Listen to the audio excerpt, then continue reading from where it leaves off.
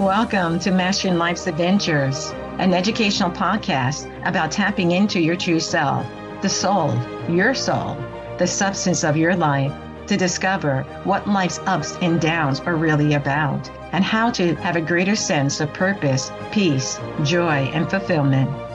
I am Dr. Judith Holder, your host, coach, psychologist, fellow seeker who enjoys diving into the connections between spirituality, psychology, wellness, and your everyday life's adventures. All preparing and polishing you like the facets of a magnificent diamond to be your best self.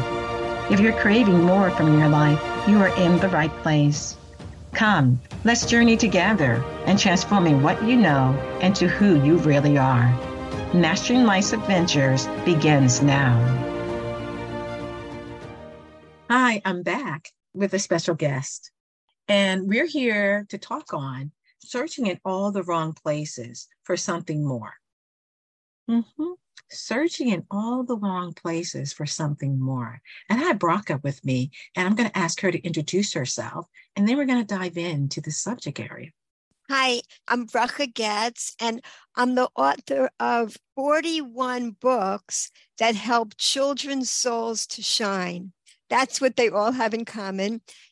And I'm the author of a memoir about my journey to joy, really, in life, how I developed food addictions, how I healed from the food addictions, and how I was able to find joy in life. Excellent. And joy is the motor of life. And so as we're talking about searching in all the wrong places for something more, let's begin talk about what happened. When did you first know that you were in search of something more? Tell us a little bit more about that. Yeah, I remember I had a very sweet, loving childhood. When I turned 12, there were hormonal changes, like my body started changing and my mind started changing. Everything expanded. And I began to wonder, seriously, it began at age 12, about the purpose of life. I would start to think, and I kept it in a diary, so I know exactly what I was thinking. In fact, that's what became my memoir, what I actually wrote down. So I'm writing at age 12. We wake up every day to go to work, to make money, to buy food, to go to work, what's it all for? What are we doing this for? I wasn't brought up in a spiritual kind of way. My parents were real sweet people, but there was nothing deeper. I didn't understand what's the purpose of all this. And even my older sister would say, who cares? What's the purpose? And I cared so much. I went searching in so many different ways. Of course, I didn't think my own religion offered any spiritual answers. I went searching in all different religions. I went environmentalism, social action, experimenting with drugs, relationships, you name it, I tried it. And eventually, I actually started doing very well in school. Again, searching for wisdom, a desperate search for wisdom. So I ended up, against my parents' wishes, going to Harvard University because I just started doing very well, learning about everything. And before you move into that, there is something that you said that first and foremost at the age of 12, that the hormones start to release, you start to change, and you're in a different sphere. Now you're looking for something more. And some souls are actually knowing that they're on a quest. And some individuals has a sensitivity to them, that they know they're searching for something more. They just don't know what. Yes. And they're still trying to live life and do the different things they need to do. But 12 years old is a significant time in a child's life, and unknowns or beknowns to parents, because at that 12 years mark, it is now you're moving to a different level. It's like laying the foundation, the first 12. And then the second 12, you're actually laying a foundation of of kind of connections and wisdom and learning. And that's why you're doing high school and you're involved in college and whatever else. And then the next level, you're moving into, how do I love? How do I show appreciation? In your 20s, people get married, for example. In their 30s, they get married. It's that love component. And so these cycles of laying the foundation and then moving into wisdom and then moving into love and cycling back through all that is something that happens that we don't know about, but the soul does. Wow. And the soul is aware that this is, I need to get more wisdom. Like you said, I need to get more wisdom. You don't know why, but you know it's something that's important to you to help you to move to the next level in yourself. Wow. So I know you were going to talk about Harvard, so you can move into that, but do you have any comments about what I just said? I love what you just said. That is so true. I was desperately searching for something. I didn't know what was missing. I had no idea. I didn't know I was a soul. I didn't know I was a spiritual being. So I did not have any idea how to nourish that part of me that was so hungry. Mm-hmm. And what I was doing was searching for this wisdom that could fill me up. And it wasn't happening, because what I didn't mention was that during those years, and this also appears in my diary, I'm gradually developing food addictions. So during this search, it was a gradual thing. But I was learning a lot as a teenager that it was so important to be thin. So I went on these diets and I got thinner, and it was like, wow, I became more attractive. It was like really, and I saw the reaction right away. But I couldn't keep it up all the time. So when I wasn't having a restrictive diet, I was binging horribly. It was one or the other. And this increased through my teenage years into being at Harvard. At Harvard, this is so interesting. I actually became an expert on eating disordered behavior. Oh my goodness, nobody realizing that I, of course, was suffering. I have a feeling many people, what they're experts in is something, they're suffering from themselves. But I was doing really groundbreaking research as an undergraduate, which is actually published in textbooks that are used in courses around the country about why are so many females anorexic? Why is this a problem? And I'm myself suffering secretly with these own problems. Oh, an interesting thing that happened in my search at Harvard, through my boyfriend, I was invited to this very exclusive garden party with the children of really famous people that everybody knows.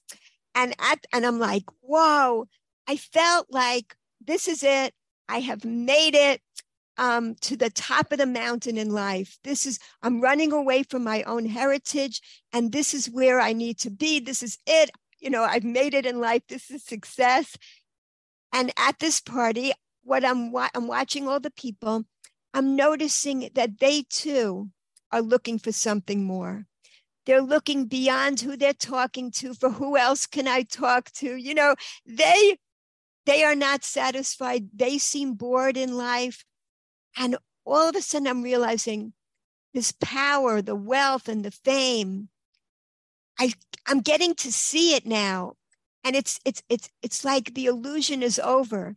They're just regular people and they're not any happier than anybody else. How important that you just said that. To have power, wealth, and to be able to have fame. Okay, those are good things. That's the living in the world. But we think those are the things that are going to give us something more. It's going to give us the it factor, that special factor that is going on. And we think, and somehow it will truly fill us up and make us have a sense of completion. But when you get to the top of that mountain of that fame or of that wealth or whatever it may be, you realize what else? Yes. Because it didn't quite fill the internal at the level that you thought it was going to give you the sense of satisfaction. Exactly. It didn't fill my soul. Exactly. And then God did something so amazing at the party. On this beautiful day in May, Suddenly, the sky filled up with storm clouds, and there was a huge thunderstorm. So the whole garden party got ruined. Everyone starts running for cover. And I got so excited. And I said to myself, look at this. All these people, these powerful elite people, they can't stop the rain from coming down. They can't do that. It's like there's something more. I have proof. But I had no idea what was more. So actually, it was a turning point for me. I knew that what I had been trying to achieve was nothing. There was nothingness there. It wasn't worth striving for, but I was left with nothing. I still didn't know what was worth striving for. So actually, at that turning point, I was no longer trying to reach that type of success, but I felt a kind of sense of despair because, again, I didn't know what to work on. And the eating disordered behavior got even worse. I graduated from Harvard and I went on to medical school. Here I am studying to be a psychiatrist. That was my goal. Mm-hmm. And getting worse and worse, sicker and sicker myself.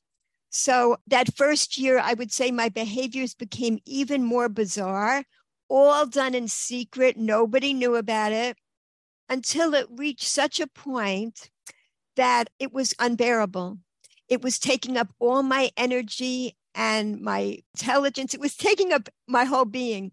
As an addiction does, it puts you into a smaller and smaller prison, like the walls just close in. So I eventually went to speak to the psychiatrist that was counseling the medical students. Mm-hmm. I met with him, and this is really interesting. He was Japanese, and in other words, not from my own cultural background at all.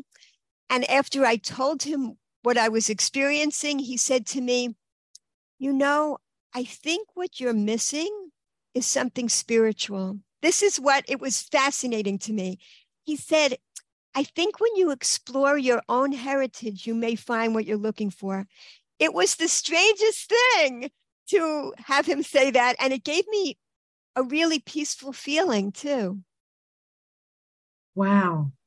So he was attuned enough to know, as he was hearing and listening to your story, what the pieces of the puzzle or pieces of the puzzle was missing for you. And he anchored you into something that you were avoiding, which was your spiritual heritage that you did have for yourself. But even before that, no, actually, I'm going to go to you. You said something that's important, and that was it was unbearable. Yes. And that unbearableness, also is the weight that is on the soul. Yes. That there can be that density of energy that I talked about in one of the podcast episodes, that weight that is weighing us down, and the soul is struggling and wanting a breath of fresh air, wanting you to recognize, wanting you to be able to say, what's missing? Can you help me? Can you guide me? It's like this you're talking to your inner self, because our inner self must be, the call compels the answer. And so once we begin to ask the question, ask it out loud, then, and ask the universe, show me, guide me, aid me, then we start having things come our way. And you were at some level asking, and that's why you went to the psychiatrist. Yes. Who was not necessarily, a part of this culture, but he was good enough to hear what that missing element was. Yes, exactly. He saw right into my soul. It was an amazing experience beyond all the bizarre behaviors I was describing. And I let everything out, all my secrets, which was also a wonderful feeling to not have them all just stuck inside of me. Like you said, it feels like when you're in active addiction, it feels like these shackles are on you. You're chained. And the prison walls, they're made up of your thoughts. That's what's so interesting. It's we hold the key to get out, but we don't realize that. It's incredible. So that is so true. We do. It's through our thoughts that we do have that puts one layer of not only shackles, but puts us in the prison. Then what puts us deeper in the prison is our feelings. about it, the Yes. shame, the disappointment, Shame.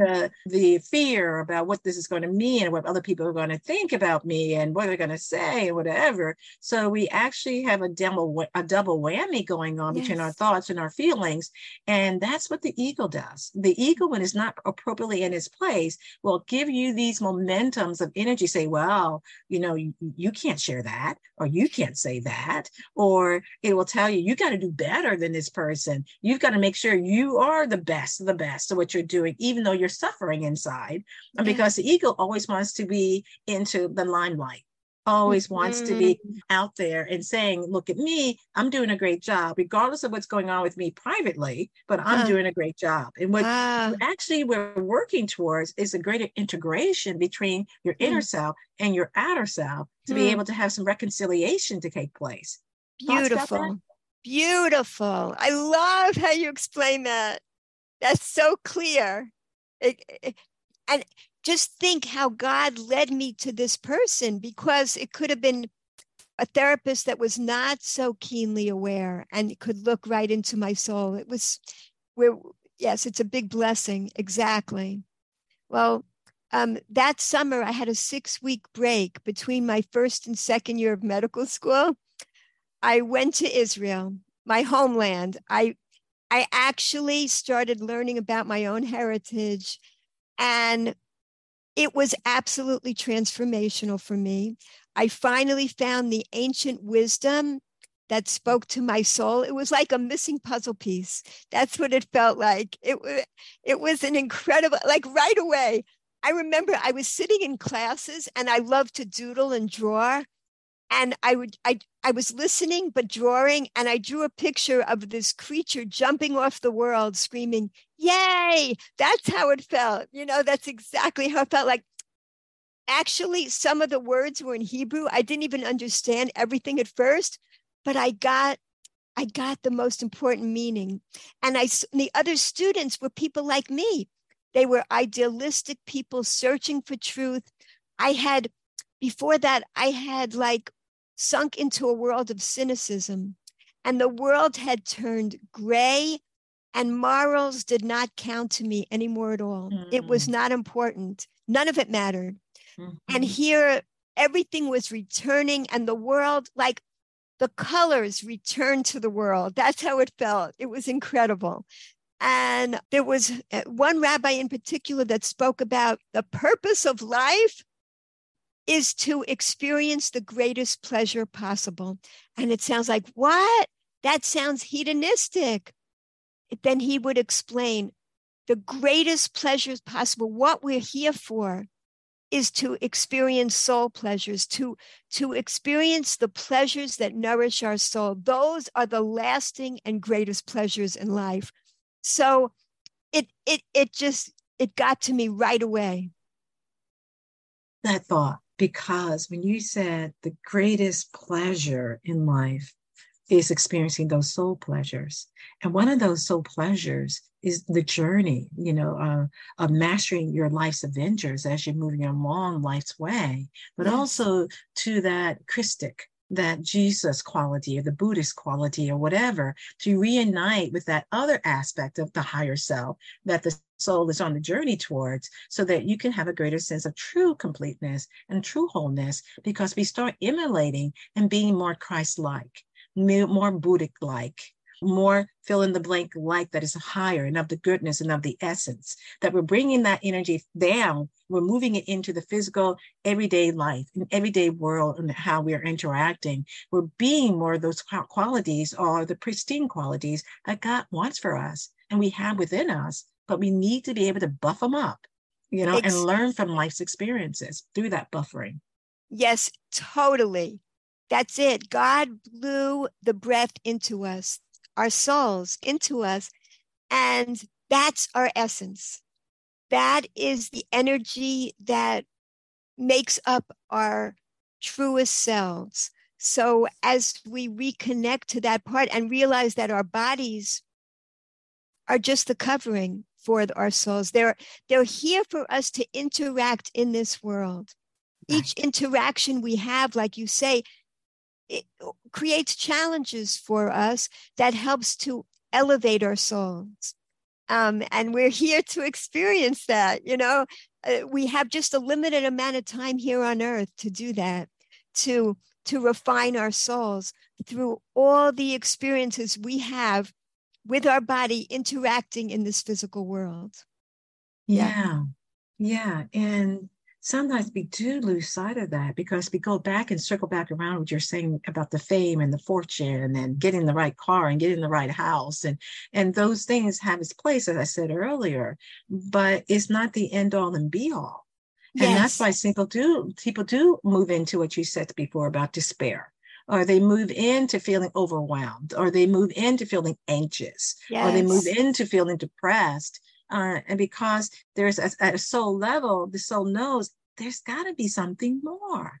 Yes. And that's why we move into addictions, like you were saying, in terms of eating addictions or drug addictions or alcohol addictions or fetishes or whatever it may be, that we move in those directions because we're still wanting something more and we're not quite sure. And so it gives us temporary relief.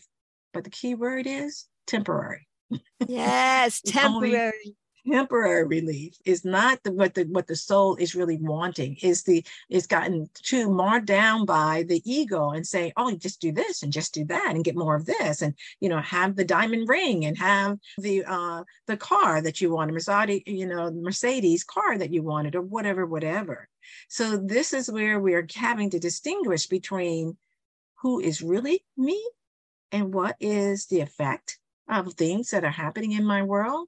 And am I moving myself on a course of being happier, more content, more at ease, more at peace, knowing that that's not going to be 24/7. Yes. It's going to have its ups and downs. You're going to learn from it. Right. But I feel with the new understanding that I'm a soul and I need nourishment for the soul throughout each day, just as we need physical nourishment. Mm-hmm. When I never run on empty anymore. Ever since I was able to integrate that understanding, there's never that same sense of desperation that I had before, because now I know how to bring more lasting pleasures into my life. And like you were explaining, the box of cookies or the big container of ice cream or the whole bag of potato chips, it never lasts long enough. It never fills that void, because as we're eating it, great, wonderful, I'm stuffing my face with this and I'm feeling the immediate gratification. But when it's finished, when the bag is emptier, I'm emptier than I ever was before. The hole is even bigger than it was before I started. So once I could see that clearly, and once I knew how to fill my soul instead, that's how I was able to heal from the addictions. When we're in an addiction, we are trying desperately to fill it with externalities, but it's not a physical hole. So it can't fill up that way. It is a spiritual hole. Yeah. Tell me more about that and what you found yourself were doing to help to dissolve that hole, to have a greater sense of wholeness. Yes, exactly. Well, this rabbi, who's no longer alive, Rabbi Noach Weinberg, he was a genius that taught, based on ancient mystical wisdom, that there are 5 levels to the human soul. And there are 5 levels of pleasure. These correspond to each other. And what I was thinking about recently is it corresponds to our 5 fingers, because we have the power within our hands to bring pleasure into our life at any moment. Spiritual pleasure, real lasting pleasure. Every single person has this ability. So I found the 5 levels of pleasure extremely helpful to me. Even if I ever feel like overeating, I think about them. And this is what helps me to recognize that there is no scarcity of pleasure. There's an abundance of ways to bring pleasure into our lives, because that's why we overeat or engage in other addictions. We feel there's a scarcity of pleasure in our lives right this moment. So we get stuck at just putting in the immediate gratification, but there's so many other ways to actually immediately bring pleasure into your life that can last much longer than the bag of potato chips. So the lowest level of pleasure are all the natural physical pleasures that God has created for us to experience in this world, because what God wants is for us to experience the greatest pleasure possible. He put us here our job is one job, and that is to express gratitude, to enjoy with gratitude all the gifts that have been designed here for us. God was everything. God is everything. God's infinite. What I learned from the mystical wisdom is that God retracted himself in order to leave room for the other to exist, the finite other, because God's infinite. And so with that finite other, we can create a relationship. Then a relationship could be created. Otherwise, infinity can't create relationship. Infinity is everything. So with that relationship, our job in that relationship to give to us joy, all we have to do is express gratitude. That is really our role here. So the lowest level are all the natural pleasures, the whole foods, nature, being in nature, enjoying it, exercise, moving our bodies, which are designed to move through gardening, swimming, dancing, yoga, whatever it brings joy, and music, all these natural pleasures. There's so many, but the lowest level of the soul is the part that's connected to the body. So when we experience joy, all those natural pleasures with our senses, when we experience them with gratitude, it uplifts both our body and our soul. That's what we were meant to be doing here. So that's what changed. And the next level up is love.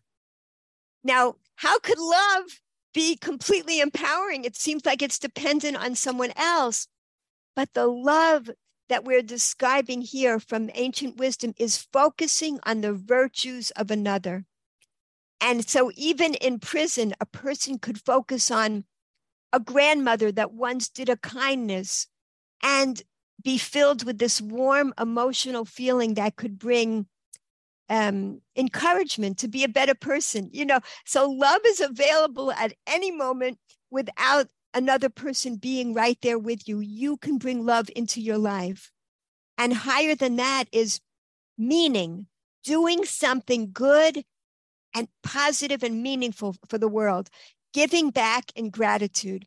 You see, each level up brings more connection because, like you said, the state of addiction or depression, anxiety, it's a place where you're focused on yourself. Here, you focus on another natural thing, on another being, and on the wider community. You're helping someone. I was on another show where the person said that he finished 2 slices of pizza and he was plowing through the rest of the box of pizza all by himself. His neighbor knocks on his door. He needs his help for 2 minutes. After he helps his neighbor, he doesn't need the rest of the pizza anymore. He puts the rest in the fridge. He's filled up on doing something meaningful. Yeah, I love what you're saying about these different levels, and the natural level and that connection that we do have, and then moving us to understand the power of just not gratitude, but love. But it's not love in a relationship love, but it's kind of a love and expansion way. And this is what the soul needs. It needs to be loved as it is and as it's growing. Yes. And evolving, as well. And then also that meaningfulness. And I think this is the piece that sometimes people don't realize. The soul does have meaning. The soul knows that it's on a quest to move forward, to unite with its highest and glorious aspects of the Christic light or the Buddhic light, in order to be able to have that sense that, okay, like the wedding between something higher than yourself, this wedding that goes on. And what you're really making mention of is if we don't have meaning, then we flounder. Yes. And in the process of floundering, we go back into trying to think about, well, is this going to give it something to me? Or this is going to give me meaning, or that's going to give me meaning. There is an innate wisdom that you're talking about, these wisdom teachings that, gives you an understanding of what meaning really means. And what I would like to do, Bracha, is to have a part 2 and move on and talk about the other levels as we're moving up with our seekers, because I think this is meaning. And then moving into part 2, talking about meaning, will be very helpful to them to understand how this evolves and how we get a greater sense of wholeness and completeness through what you're talking about in terms of these wisdom teachings. Does that sound good for you? That's great. Beautiful. Thank you. So is there a comment that you would like to make, as we end this segment and move into our part 2? Yeah. Those 3 levels are the most common levels that we spend most of our time in on this earth. And the 2 higher levels that I want to explain about are more rare moments in life, but we get glimpses of them in this world. Yes. Excellent. Excellent. And if the seekers want to kind of reach out to you to get further information, how could they reach out to you?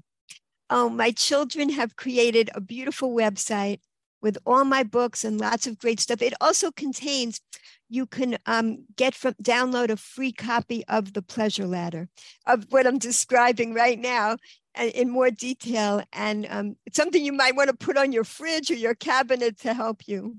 Yeah. Excellent. Well, this has been a really helpful conversation that we've been having, and looking at this whole issue, and we're moving more deeply into, is searching in all the wrong places for something more. And what we're talking about in this part 2 is what that more is, and how essential and how it is important to in your everyday living, and everything that you do, and every way in which you live, to have a more wholeness, a greater sense of balance and completeness, and a greater sense of pleasure and enjoyment in being who you really are, which is being your best self each and every day. Bye for now. Thank you for joining me for this episode on Mastering Life's Adventures, being your best self through soul evolution. If you have enjoyed what you've heard today, I would be delighted if you would share this episode with others, leave a thumbs up, and subscribe to my Mastering Life's Adventures podcast. Look forward to your joining the next episode. Please leave any comments or suggestions you might have below. Bye for now.